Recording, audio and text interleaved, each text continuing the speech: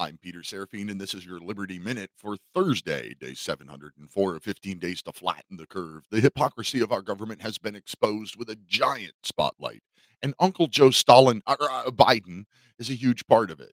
Biden is releasing the Trump visitor logs around January 6th, yet none of the visitor logs from his every weekend visit to Delaware are being made public.